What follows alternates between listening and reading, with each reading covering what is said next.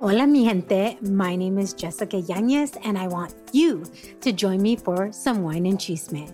The Wine and Chisme podcast was created to amplify voices across communities of color, all while drinking a glass of wine. From wine talk, interviews, and recaps of all things pop culture, join me every Wednesday for the Chisme.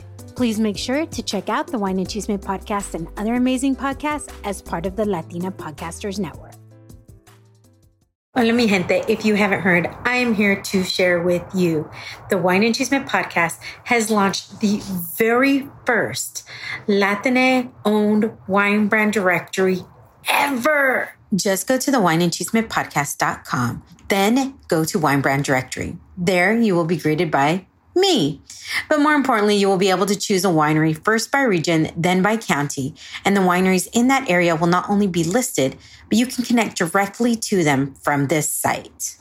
It couldn't be easier than that, right? Use this directory to plan your own wine adventure or learn about some of these Latina vintners, or share it with a friend and have them buy some Latina wine as well. You guys, this is the first time that something like this has ever been available. So go use it and support our community.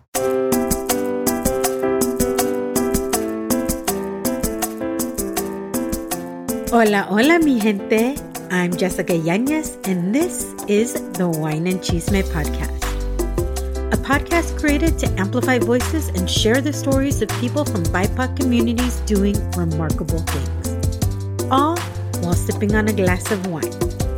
So welcome to your new Wednesday.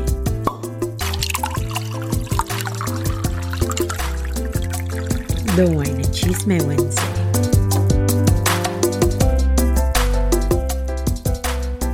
Hola, mi gente. I'm really excited because I have a couple of beautiful bottles of wine sitting in front of me. And today I have Enrique Lopez from Encanto Encanto Vineyards with me. So hola, Enrique. How are you today? How you doing, Jessica? I'm here. I'm going to be doing better once we drink this wine and once you talk me through this wine. But before we do that, let me kind of read your bio and then we'll go into the wine and go into the questions and go into the chisme of your wine. Enrique Lopez, founder and proprietor of Encanto Vineyards, was born in a small pueblo of El Espíritu, Michoacán, Mexico in 1961. As a child, Enrique grew up learning his ancestral craft of cultivating agricultural land. He was 11 years old when he first came to America with his family and farmed garlic in the fields of Nevada. That same year, he attended St. Helena Elementary School while staying with his brother Jesus in Napa Valley. Today, Enrique has built his successful vineyard management company, farming wine grapes for Schaefer, Ballantine, Gallo, and Dunham Estate Vineyards. Enrique and his wife, Leah, have produced several hundred cases of wine a year of their family brand Encanto Vineyards. So I'm so excited. I already poured a glass like an hour ago of each, not a full glass of each, but of each of the wines that you sent, the Pinot Noir and the Cabernet, so we could go over them. So I have the Pinot Noir in front of me first, because obviously you want to start from the lighter wine to the heavier wine when you're tasting wine. So this is a 2016 Pinot Noir from Carneros Valley in Napa Valley. I've not tasted it. I've literally been waiting for this time, Enrique. This wine has been sitting here for a couple weeks. I've not opened it. I've not tasted it. I haven't smelled it, anything, because I was waiting to do this with you. Okay. Thanks very much. Enjoy. Salud. Salud. Trying to smell the smells first. A lot of fruit there. Oh, yeah. God, this is really smooth. Yes, it is. It is. That's seen as a lot of food-forward wine from the Carneros region here in Napa. And it's a very delicate type of grape, influenced by the Bay, by the San Pablo Bay. It's a very medium body wine, delicate. There's a lot of fruit on it. So it is a nice Pinot Noir. So it is. I'm trying to figure out all of the things that I'm smelling and tasting. I'm tasting something at the very end and I'm trying to figure out what that taste is because I can't figure out, but it's really good. It's not bad in any way. And every different. Yeah. So I'm trying to figure out what that is, but it's really good. This is really smooth. So I did make sure, like I said, to pour myself a small tasting. Well, it's more than a regular tasting, but a small tasting for me of each of them. So they had time to kind of get that oxygen to it and everything. So, because there's been times where, sometimes you pour it and you drink it and then you realize, because obviously it changes the longer it's out and everything. Well, after it opens it up with the air, it oxidizes a little bit of the main ingredients, and it just releases a different type of flavors after a few minutes. So that's some wines are ready when you pour them. It's nice, ready, but then you need to let them breathe a little bit so they can have their components to get to your nose and to the palate. So yeah, what kind of barrel do you ferment this Pinot Noir in? Well, we use about 35% brand new French oak barrels with the medium toast. The particular type of barrel that we use is from a specific region in France, and we get those so that the toast is medium toast, kind of light medium. So, and we don't use too much oak on it. So it's just 35% brand new oak. So that's what it is. And then the rest of them are used barrels. So they're 1 or 2, 3 year barrels that we store those that wine into it. So only 35 to 30%, 30 to 35% brand new oak. So the French oak is like more neutral, right? Is that correct? Yeah, well, it's different. It's different. If you use Hungarian wood, will be different. If you use American oak, it's totally different. We use French oak, which is pretty much what we chosen to do. And then that's my style. So we like it. Oh God. No, I really like this. I'm not going to lie, of all of the wines that I've tasted from the wineries that I had, they're just so good. And I realize I tend to be really more drawn to the smaller wineries because there's just something different about when you go to a smaller winery, when you don't. I mean, I will still go to the store and pick up a bottle of wine because there's certain wines that aren't necessarily available in my area that I want to get, or that some of the small wineries, or just not grown unless you go into a different area and they're available at larger markets or anything. But I just find that, especially within the wines that I've been really kind of focused on, the wineries I've been focused on promoting within the Latina community, they're just all so good. I haven't had a bad wine yet at all. Yeah. All the wines here that we have in Napa are pretty good. I mean, there's some faulty wines that are not good, but specifically on our small wineries like us, like the group that we are part of it.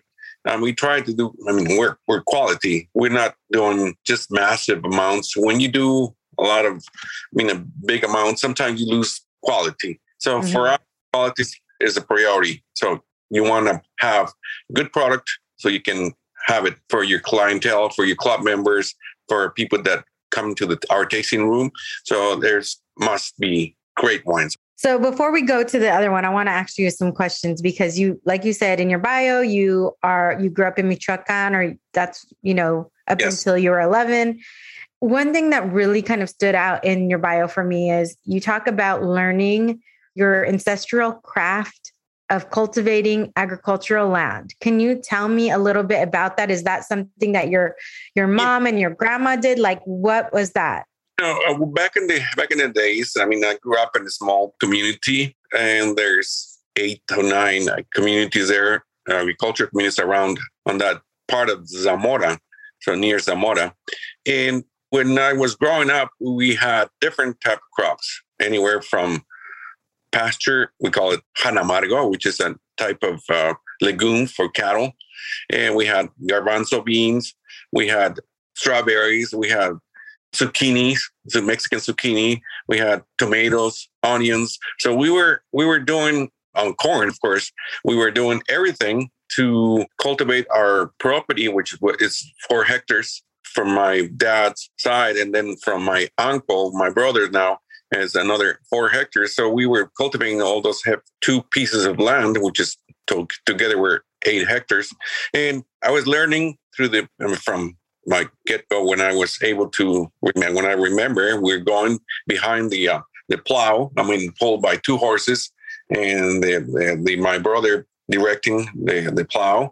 And then we behind either planting corn, planting garbanzo beans on amargo or the legume type of thing. And then from there, we were learning about the procedures or all the agricultural things that we saw. For example, one of the things I remember is that when we were planting corn fields, there was another acre up in the hills that didn't have any water. So we were planting after June 24th. So because of the rain starts back then on June 24th. So we were directed by, well, some of the astrological or cultural things. Now, after June 24th, you were able to plant corn up in the hill where we had that 1 hectare and plant it because we knew there was rain coming. And according to the astrological things that they were used to it, after the 24th, that was when we were supposed to plant the corn and don't use any water. We're just plowing and we're doing behind the plow and just putting the seeds, 1 or 2 seeds on each step that we were doing. So we were planting every 2 or 3 feet apart. That was back in the days. Now, of course, they do down below where there's water. We start in May. In May, because there's water, there's irrigation water. But back in the days, we were planting up in the hills and we were going according to the season and the cultural things that we had. So I learned a lot of agricultural. And then after that, we just immigrated here, which all my brothers came here in the late 60s, 70s. Did they come as part of the Bracero program, or was that being phased out at that time? No, my dad came here during the Bracero programs, the Bracero program back in the late 50s and then in the 60s, I believe. And then he passed away, unfortunately. It wasn't voluntary. Someone killed him back in 1962. So wow. He was part of the Bracero program. And in 62, that's when that happened. I was about a year old. I never knew my dad. I grew up with my brothers. And then Jesus immigrated to the United States back in 64. He got married here. And got 6 of us and my mom, the residency. I was the last one of 4.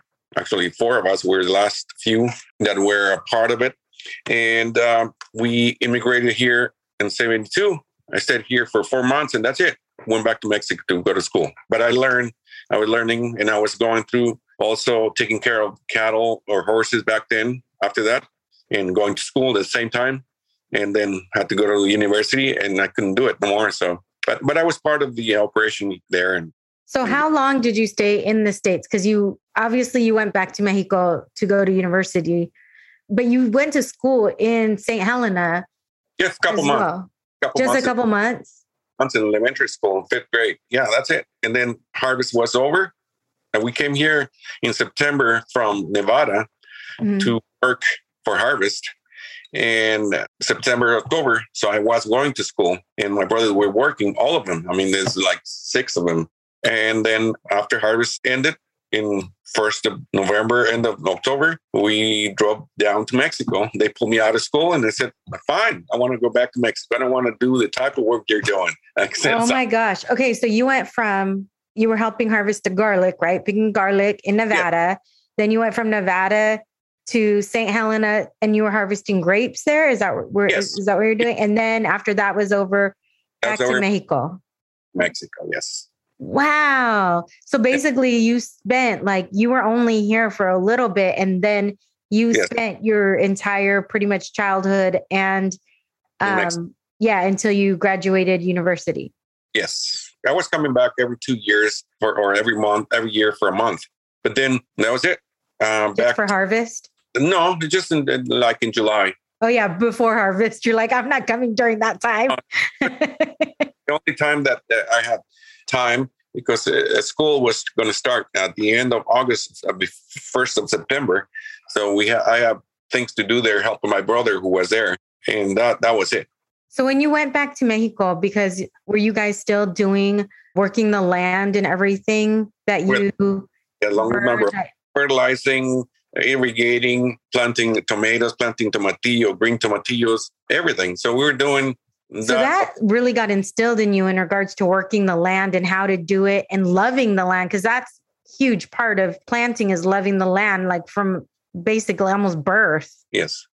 I was back in Mexico helping my brother who was there, one of my brothers, doing everything that is related to cultivating tomatoes, strawberries, corn, anything that we were planting. So they had two properties. We're planting both. And then during the rain season, which starts in June over there, we're planting corn up in the dry property that we had. This is 1 hectare. So I was involved with everything. Of course, there was not my personal desire. Of course, I was had to do because we had to do it. That was part of life over there. And besides going to school, after school, go got some feeding the cattle or the horses and continue with your homework and get ready for the next day. Going to school in the city until high school. When I finished high school, then I had to go to the capital of the state, where the university was, and that was like 2.5 hour by bus or 3 hour back then. And you did that every day?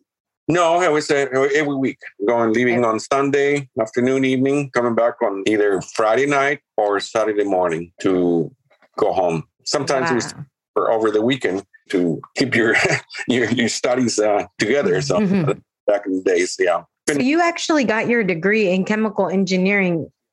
So why was that important to do chemical engineering? Did you know you still wanted to work within a certain industry or within the land? When I was in middle school, I liked chemistry. So I wanted to do chemical reactions. That's what my attraction was, chemistry. So that's the career that I chosen when I was in high school, preparatory school. We call it preparatoria. So that's when I chosen my career, and then engineering. So when I finished, I went to school, applied for the chemical engineering school, and I had to take a test to get the admission test, which was like about anywhere from 400 to 600 students that wanted to get into that chemical engineering school, and only about 150 got admitted. So I was one of the few that got admitted. 150 versus 600. So that was only a few, because it's a public school. So you have to pay only like application and first money, and maybe $100. That's it per year. But you have to pay your housing, food, and everything that is in books and everything. So that was part of my brothers supporting me when I was in school. My mom. Yeah. So that was all my brothers took part of my school necessities. They were pitching in to help me going to school. Because you were the youngest. Yes. And the only one that wanted to go to school, and the lucky one, I guess, to get a degree, and the only one in my family out of 14 total of us, the 14 kids, only one and I'm that number 14. Wait, 14 kids? Yeah, alive. Oh my gosh. I thought my parent, because my mom is the youngest of 10. My dad is like the middle of 12. And I thought that was a lot. Yeah. And you're like, no, that's nothing. We're 14. 14 strong. Actually, there was 21 kids, but only 14 survived. So there was some that passed away because of no medical attention back then when they were born, were little. And then some that they were growing and chicken pox or whatever they happened, and they passed away. So there was 14 of us that there was still 13 alive. Wow. Yeah, that's how it was back then. Wine break. Time to refill that glass and come back for more Wine and Chisme. Hola, chicas. The summer we've been waiting for is right around the corner, and our friends at Ulta Beauty wanted to share the following hair care must-haves. Starting off with Andrew Fitzsimon's Prism Shine Glossy Shampoo, formulated with hydrating coconut oil, derived ingredients, and aloe vera, delivering a glossy glow to dull hair. The moisturizing treatment glides through and makes hair super shiny, leaving it silky smooth from root to tip. Your next summer must-have is Sunbum's Heat Protector, which lets you say no to heat-damaged hair, decreasing blow-dry time, and helps protect against thermal damage and breakage. This two-phase protective formula is lightweight, nourishing, and works quickly to help eliminate frizz and resist humidity, keeping hair healthy and hydrated. This last-minute must-have is new, and our friends at Ulta Beauty are excited to share that Olaplex No. 9 Bomb Protector Nourishing Hair Serum is now available at Ulta Beauty.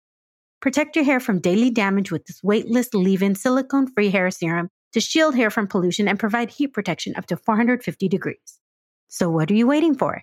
Head over to Ulta Beauty today and shop in-store or online for all your summer hair care essentials. All right. I have my Cabernet now. Okay. I'm ready to sip on the Cabernet. And this is oops. That's what happens on live on recording sometimes. It's 2015 Cabernet Sauvignon. Is it Usibeli Ranch? Usibeli Ranch, yes. In Rutherford in Napa Valley. So what's the difference between this valley and the Carneros region in regards to what grapes are grown and how they're grown? And obviously all of that changes. The topography can change a lot of things.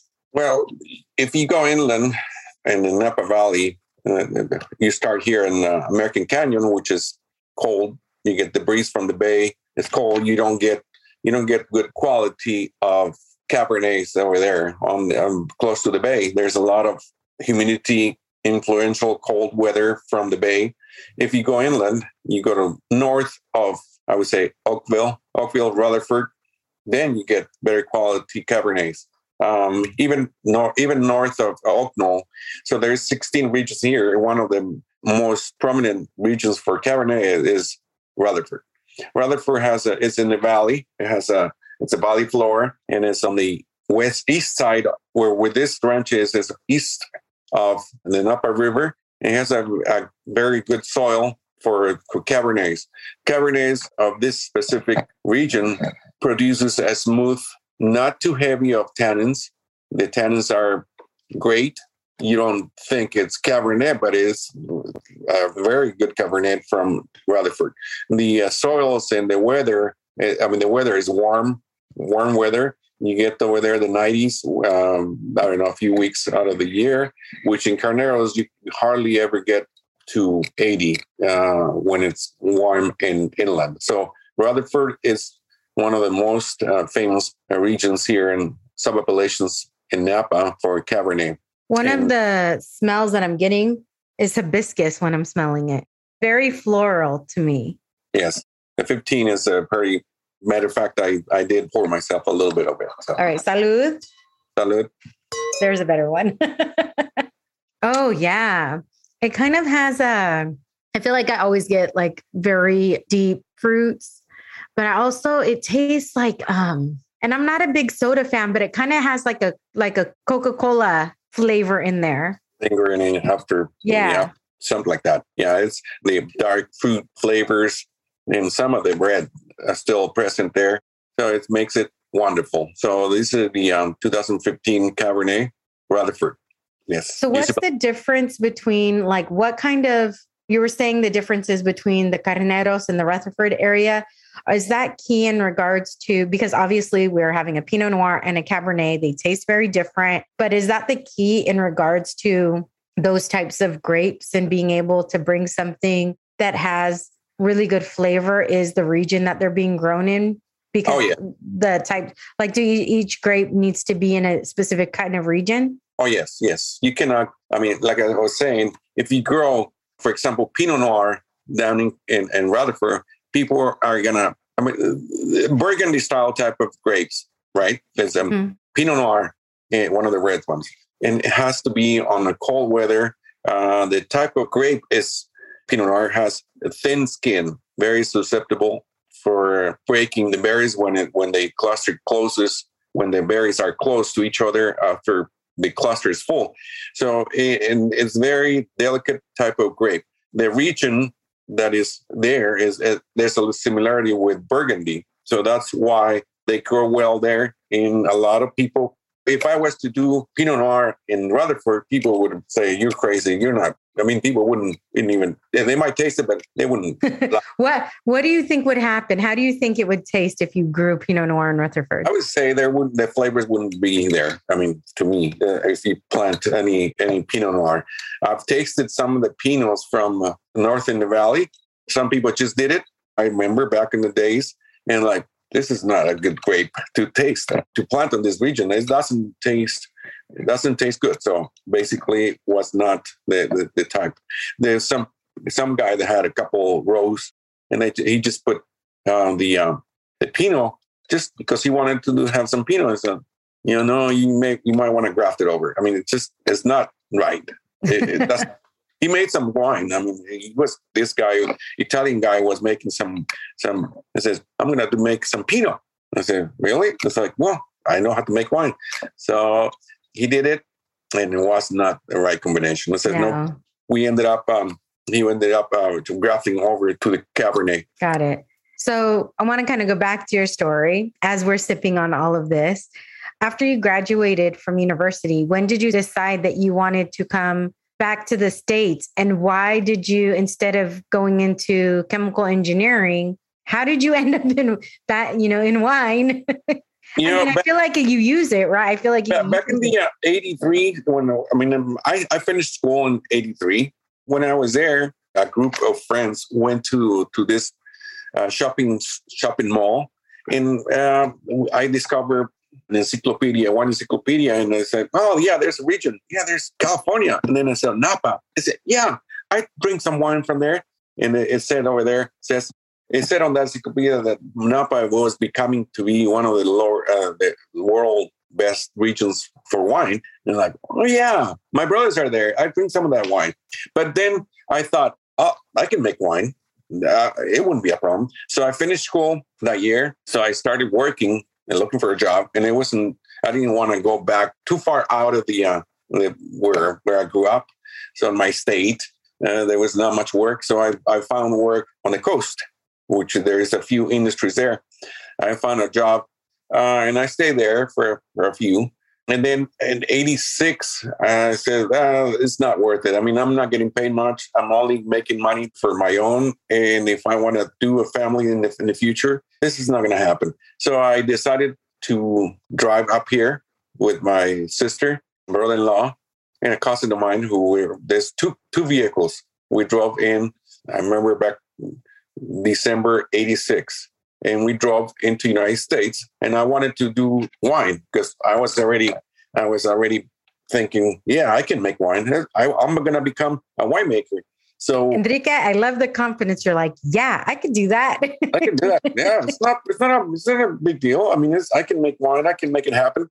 My brothers are in the fields. They know how to grow the grapes. They know how to work it, and I can make the wine. So that's what I thought when I was coming and said, I'm going to make wine. Unfortunately, I didn't make it wine. The confidence of the youngest child. No, I didn't make wine right away. I had to work with Mr. Warren Winiarski for 7 months at Stags Leap Wine Cellars. That was the first job that I got here in February 87. January 87. And I worked in the landscape department. Good friend of mine. I mean, it's my friend. I saw him the other day at eating breakfast here at Butter Queen. Jerry Berg. He was the guy in charge of the landscape department. He was in charge. Tough guy, nice guy for me. He was always arguing with Mr. Warren Winiarski, the ex-owner of Stags Leap Wine Cellars. That's that was the winery that worked there 7 months. But I was looking for my engineering job because at the cellar there was no space at the cellar. There was no position available. There was no position in the lab because there was very little lab work there. So I kept looking for a job in the industry, and I got an interview in October 2007. 1987, and I got my first job as an engineer, as a chemist. And I was a position chemist in Benicia, California, and we were working for the chemical industry, for the refineries, for the chemical industry in general. But there was a lot of refineries around, but we were doing a lot of refinery work. When the shutdowns, we were doing chemical treatment, chemical cleaning, chemical combinations to clean up their equipment. So that was part of it. And I got a job there, and it was great. I liked it. 4 years there. Then I moved to another company, and I got four different places that I worked. But then I was traveling a lot. The last two companies, and I was in a relation already with the mother of my kids, and I decided to leave that and starting something of mine, which was the vineyard. And later on, we started with that vineyard produced Sauvignon Blanc. In 2000, that's when I started that vineyard. So you were able to actually purchase some land that had Sauvignon Blanc grapes on it? Land, and I planted Sauvignon Blanc up in Lake County. Oh, you planted it? Yes, I planted. So that's when I decided to drop my engineering and start that. the farming, and of course later on when I was harvesting, produce some wine. I always liked the Pinot. I always liked the Pinot Noir, and I wanted to start that. How long did it take from when you purchased, like from when you planted your first grapes for Sauvignon Blanc, you said, right? Yes. For how long did it take to get your first harvest from when you planted that? It took about basically, it was a lot of not knowing the region much because Lake County is colder. So I got a little missteps there. So the first harvest was in 2005. We started going back in the days. 2005, the first harvest. But then I sold everything that I was there, or most of it. It was tough times to sell the grapes. So that was 2005. In 2006, I was able to crush it, all of it, and sell it to another winery. And then we crushed some of our own grapes as well. And we kept it in neutral barrels for bottling on 2007. That's when the first bottling happened. So it was 2006 grapes that bottled in 2007. So. Who was kind of your biggest mentor when you were starting to do all of this? Who you would kind of, because you say you have your brothers obviously know how to grow grapes. Did they help you with that? And then who else was like, back in regards to making the wine? Making the wine. I was already, when I got that piece of land, I was working the land and I was sell all the grapes. I asked someone we were working for at Eller's Estate, the winemaker there was Rudy Zudima. Rudy Zudima is a wine very well known here in Napa. Rudy Zudima was working at Eller's Estate. Eller's Estate, he was a winemaker there. I said, "Hey, Rudy, I need help. Can you help me crush some grapes? Because I'm not going to be able to sell the grapes if you don't help me. I might just leave them on the vine." So he helped me crush the grapes and help me to do the Sauvignon Blanc. That was the first harvest, 2006, when I did it. So that was the first year. He did all the wines that you're drinking. It was consultant winemaker. He's a winemaker basically for my wines. We've done it until 2018. Yeah, 2018. So it's a few years worth with him. He's a great guy. He's very outgoing, very nice as a person. And then as a winemaker, I like his style. So we're continuing to do his style. We're bottling 16 and 17 Cabernet, I would say next week. Oh, wow. Oh, wow. It's not in bottle yet, the Cabernets. The Cabernets in one Pinot and one Merlot. So, okay, speaking of Merlot, I have been telling people, it's so funny. The other day, was it Friday? Wait, what day is it? Thursday. I came home and I think I posted a reel. I had gotten some bottles from Herencia del Valle and they included a Merlot in there. And so I posted it and in there I say, if you don't like Merlot or you think you don't like Merlot, like give it a chance. Merlot is very underrated, especially since that movie Sideways came out. Yes. And then so happened that later that night, Sideways was on TV. Wow. I got to watch it and actually appreciate it in a very different way than the very first time that I saw it. But I tell people, don't sleep on Merlot. Merlot is such a good wine. It could be, if you're getting the right Merlot from the right place, just like any wine, right? Yes. It's really good. So I'm glad you said that because I was actually going to ask you what your opinion on Merlot was. Oh, yes. I have 2015 Merlot. I got influenced by that and said, I'm not going to call it Merlot. So I called it Red Wine 2015. And why? Because of I was afraid of not getting acceptance from customers, from club members, which they love it. They love it, but it's only 90%. So it's basically it's a 90% is a Merlot, complete Merlot with Cabernet, and they love it. They love it. I was afraid of getting just a bad acceptance from customers, but they like it. It's so amazing how one movie, and it wasn't like it was a huge movie, but it was definitely like within people that saw it or were interested in wine or anything like that, watched it. And man, that just got into people's heads in regards to Merlot not being a good wine. And it really, really is. So basically you ended up starting your own wine because you couldn't sell all of the grapes. Right. So that kind of led you to start your own thing. And my own label, and started with a Pinot. I mean, I purchased some Pinot grapes and did my own Sauvignon Blanc, and I'm still going with my own Sauvignon Blanc and my own Pinot. I have at least Vineyard here in Napa, Merlot, and some at least Cabernet and Saint Helena. It's a small vineyards, but I do produce all of them.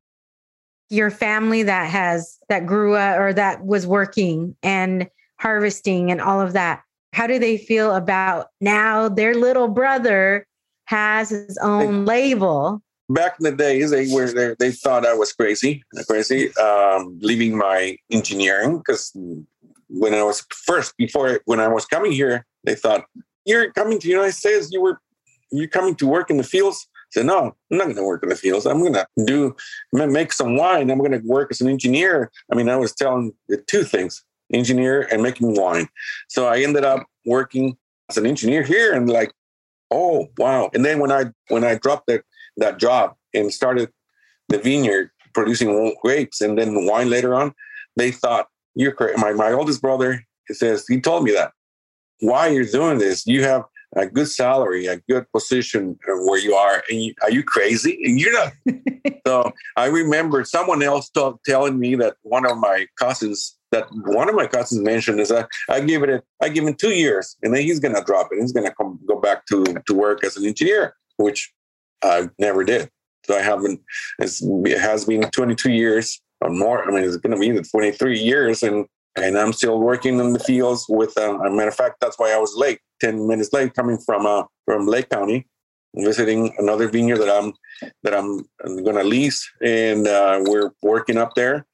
And I had my little one with me, riding with me. He's asleep. So here in a minute. No. But yeah.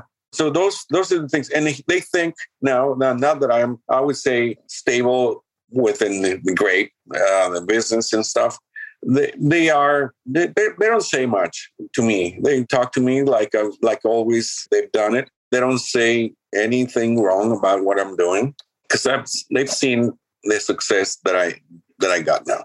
So they are proud. I think they're not too expressive as far as they like, oh wow, yeah, he's a prominent. No, but I think I love everybody on my family. I love my brothers and sisters, and my family's first. So yeah. So where did the name Encanto Vineyards? I mean, we know what Encanto means.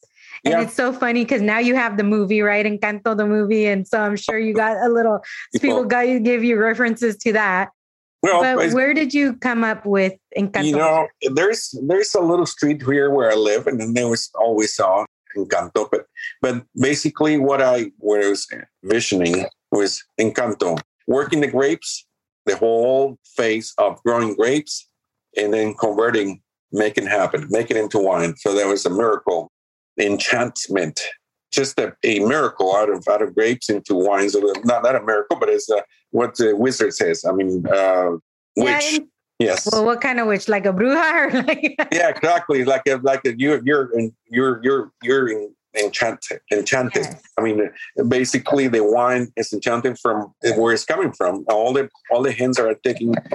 We're all working hard to grow the grapes, but if you don't put the love into it, and making that transition into wine, it's not going to happen. If you don't grow the grapes and then you just convert it into wine, basically that's what it is, converting the grapes into wine. So that's it. So you actually have, let me see, I'm going to go to your website really quick so right now you have your Sauvignon Blanc and Pinot Noir available, I think, in the red wine blend, which is really the Merlot, right?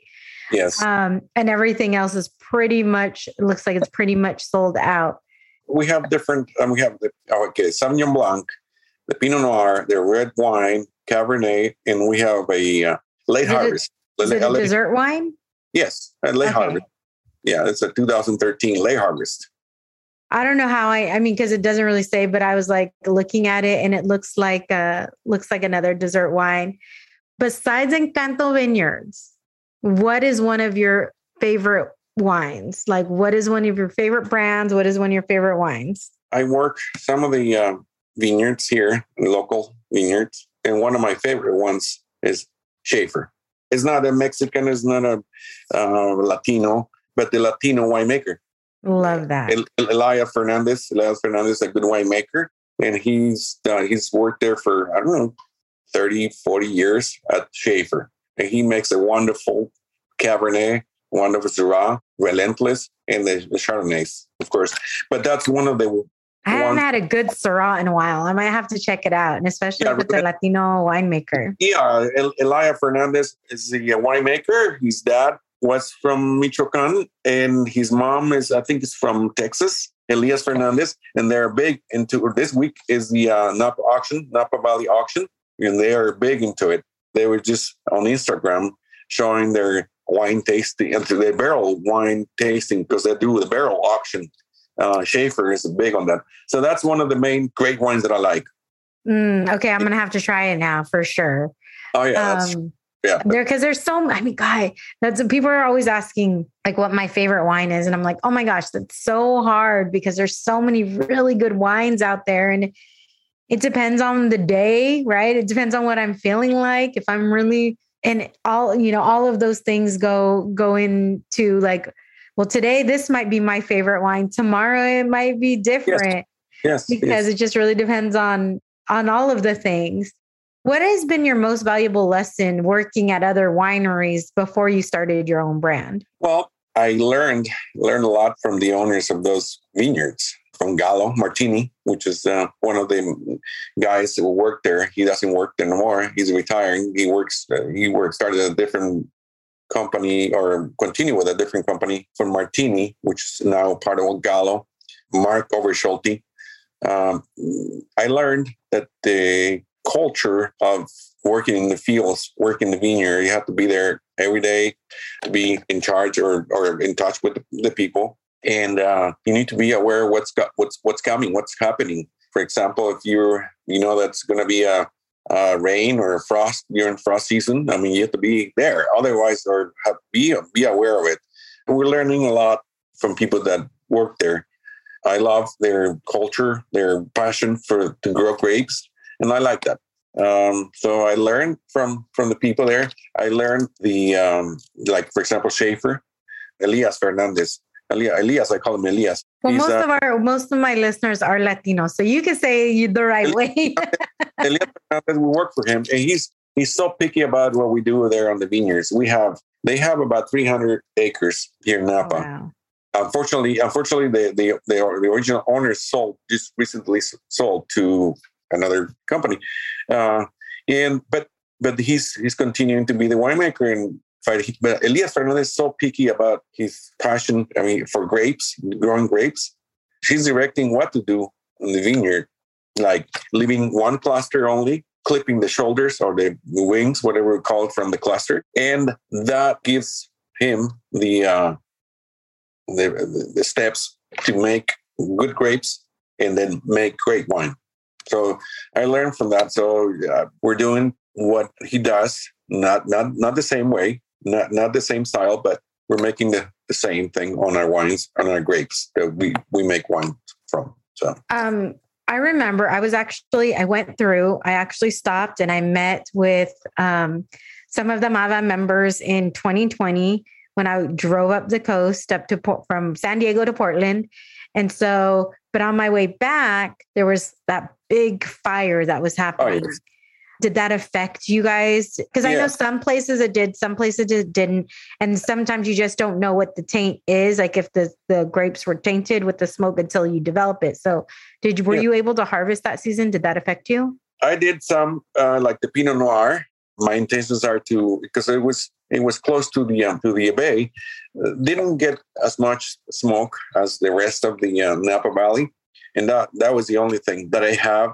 And I have a little bit of Syrah from Lake County that this gentleman says, hey, take the grapes, work the vineyard, take the grapes. So I did a little bit of Syrah, a little bit of Pinot Noir, and we still have to taste it to bottle it. Because I'm not convinced that, I'm convinced that there is not much smoke taint on it, but the rest, like the Cabernet from St. Helena that I have, it's not there. I mean, we're not going to do it.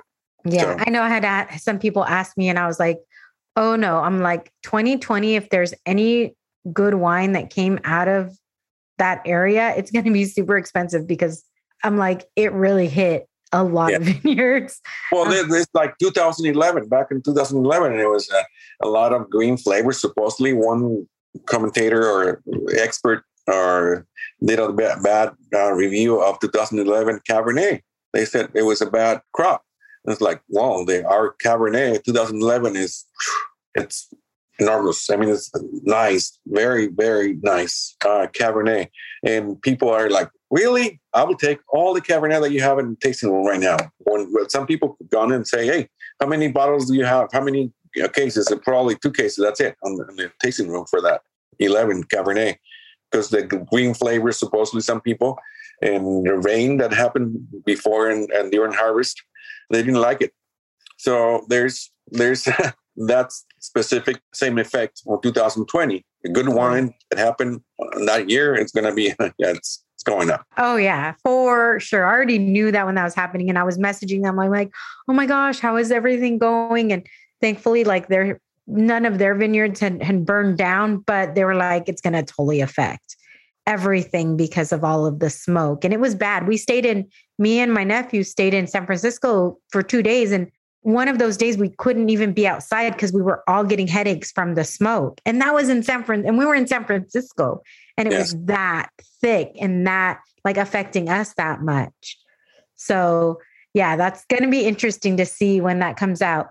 How long do you think, or when do you think, because obviously, especially reds, they still are developing while they're in the bottle and everything. What do you think for your wines? Because I'm only speaking for your wine, or only asking about your wines, the peak of when the Cabernet peaks, when the Pinot Noir peaks. What do you think that is? Are both of these really good, like long-term, if people want to keep them in their cellar or in their wine area or whatever? What do you think that is? One of the examples that I have is 2011. 2011. I mean, I would say it's still going up. And I would say the 2011, well, we have 2010, 11. 2010 is different than 11. 2010 is at its peak right now. I mean, 12 years.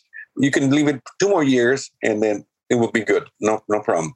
But it's already there. I mean, you can see the color is changing a little bit from being in the bottle for that long. The 11, it still has ways to go. So that's how I do it. How I say they did 14 and 15 Cabernet, for example. Everything that I produce is single vineyard. So Cabernet is a single vineyard, Pinot, Merlot, Sauvignon Blanc, single vineyard. Everything is single vineyard. And so, like I say, we're going back to the Cabernet. Those wines are the young ones that are in the bottle, 14, 15. They have, 10, 15 years more to go. Oh, dang. Well, good thing I have a Coravin, because I didn't need to pop the cork. Oh yeah. That's a good thing, because you don't have to open the bottle, and the wine won't oxidize. It won't go bad if you don't drink the whole bottle, right? Oh my gosh. It has saved me so much money, because I'm that type of person where if I drink wine and I really like it, I just want to savor that. I want to savor that. And then I don't want to drink the whole bottle. And I know that sounds weird, but if I really like it, I'm like, no, I want to save this. Yes. So I just kind of go through the bottle very slowly. So that's a really good job. Studies about that the chemical composition is intact, basically. And we were talking yesterday with a friend of ours she's into basically the smell and taste of different products for different industry, not wine industry. And they did a study with the Coravin. And she was telling me, says, no, we tasted wines that have been with the Coravin for a year. Chemically speaking, same. They haven't changed. So that's what she was talking. And it's like, I trust Coravin. I mean, they are going layer that stays there. I mean, they won't let your wine go bad. So yeah. Oh my gosh, it's awesome. So you do have a wine club, correct? So if people want to be part of the wine club, because I want to make sure we promote that, Like, what do you get as part of the wine club? We get a 15% club membership discount, and the first shipment is within 6 bottles is free here in the state. So we do offer that to become part of the wine club. And of course, we send an email and asking them if they want to do if they want to switch wines, so they can do that. So they get all those things. And do you guys have a tasting room as well? Yes. Matter of fact, at 1021 McKinstry Street, Napa, downtown Napa. And we're next to Oxbow Market. So if you go, you also need to tell them that you heard about Encanto Wines through the Wine and Chisme, because we got to support our peoples. Yeah, just come on over and let me know about Wine and Chisme, and you get a 10% discount on or you can do 2 for 1 and the tastings. There you go. Enrique said it. 2 for 1. Yeah. The 2 for 1. I know. I really want to go. Hopefully I'm going to go this year. I'm just trying to figure out one. I actually do want to go and participate in Harvest, because I think I would just learn so much in regards to that, because obviously, I have my WSET 1. I'm a WSET 2 candidate. So I'm working on getting that. But I really want to go out there and truly experience that process. So hopefully I'll be able to get out there this year, whether it's to participate in Harvest or not, but at least go out there for a few days. And we can start at 4 a.m. No problem. I mean, I'll still look like this. I have no makeup. My hair is in a little chongo. I'm good. Sometimes we start at 10 p.m. or 9 p.m., 10 p.m. to start harvesting and work overnight. Sometimes we start at 6 in the morning, and the other crew, like Schaefer, for example, started at 4 in the morning. So come on over, and then you can help us here. Yeah, I'll do it. I will do it. All right, I'll do it for Yeah. So if people want to order Encanto wine, it's on EncantoVineyards.com, correct? EncantoVineyards.com, and send me an email, because sometimes to order wine, sometimes there's some glitches over there on the website, but you can email me encantowines@gmail.com, and we'll suit your needs as far as Encanto Wines. Yes. So it's encantowines@gmail.com, EncantoVineyards.com, yes, and on Instagram at Encanto Vineyards. Yes. So make sure to follow Encanto Vineyards. If you guys purchase anything, tag them. If you go to tag them and tag me, because I want to know that you guys know, right? Yes. But also, if you make it to Napa and you go there, please make sure to visit, because, there's, and I say this all the time, and I'm sure you guys received so many emails from me when I first started, from doing the virtual wine tastings, which I've kind of come off of because now everybody's really going to places now, but doing the Latine owned wine brand, owned vineyard directory, being the first one. I couldn't believe it, Enrique. Seriously, when I was looking, I couldn't believe I had not found a directory of Latino-owned wine brands based in the U.S. So I was like, look, you're going to start it? Are you going to start it? I did it. No, I did it. It's on my website. The very first Latino-owned wine brand directory for wine brands that are based in the U.S. Because look, I found Mava, and they've been so supportive. Enrique and Angelica have been so awesome and everything. Through Ahivoy, the Oregon winemakers, all of that. But there was nothing, I kept finding the same kind of 20 wine brands. Yes. And I was like, there has to be more than that. So I just started asking questions, started researching, and I was like, there's not a directory? Okay, well, I'll make one. So yeah, I made the very first directory of Latino wine brands based in the US. So great. And of course, you guys are on there. Thanks and, it's become kind of a passion of mine. And that's why, every month I want to feature a different Latino wine brand, because it's very important. I'm sure you're aware of this, but I always trying to remind my audience, there's over 11,000 wineries based in the US. Yes. Less than 100 are owned by the Latinx community. Yet 92% of agricultural workers are within our community.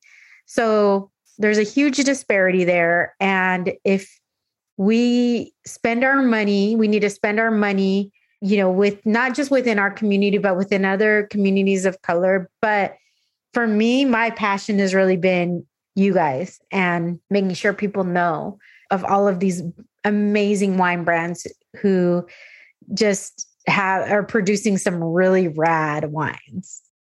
Thanks very much. Thank you much, Jessica. And yeah, we'll keep producing quality wines because that's our passion, and we want to make sure that's always so. Yes, always. Well, you guys make sure to follow them and send a message if you have any questions or anything. And until next time, mi gente. Thank you for listening to this episode of the Wine and Chisme podcast. For more information on today's guest, please see the show notes for links to websites and social media channels. You can check out all things Wine and Chisme on our website, thewineandchismepodcast.com. There, you will find the names of wines I drink each episode, as well as additional information on me, the podcast, and you can even apply to be a guest straight from there. You can also find us on social media at The Wine and Chisme on Instagram and at The Wine and Chisme Podcast on Facebook. Remember, if you want to hear more Wine and Chisme, please subscribe, rate, and review. 5-star ratings are appreciated, and those positive reviews are appreciated even more. Until next time, saludos.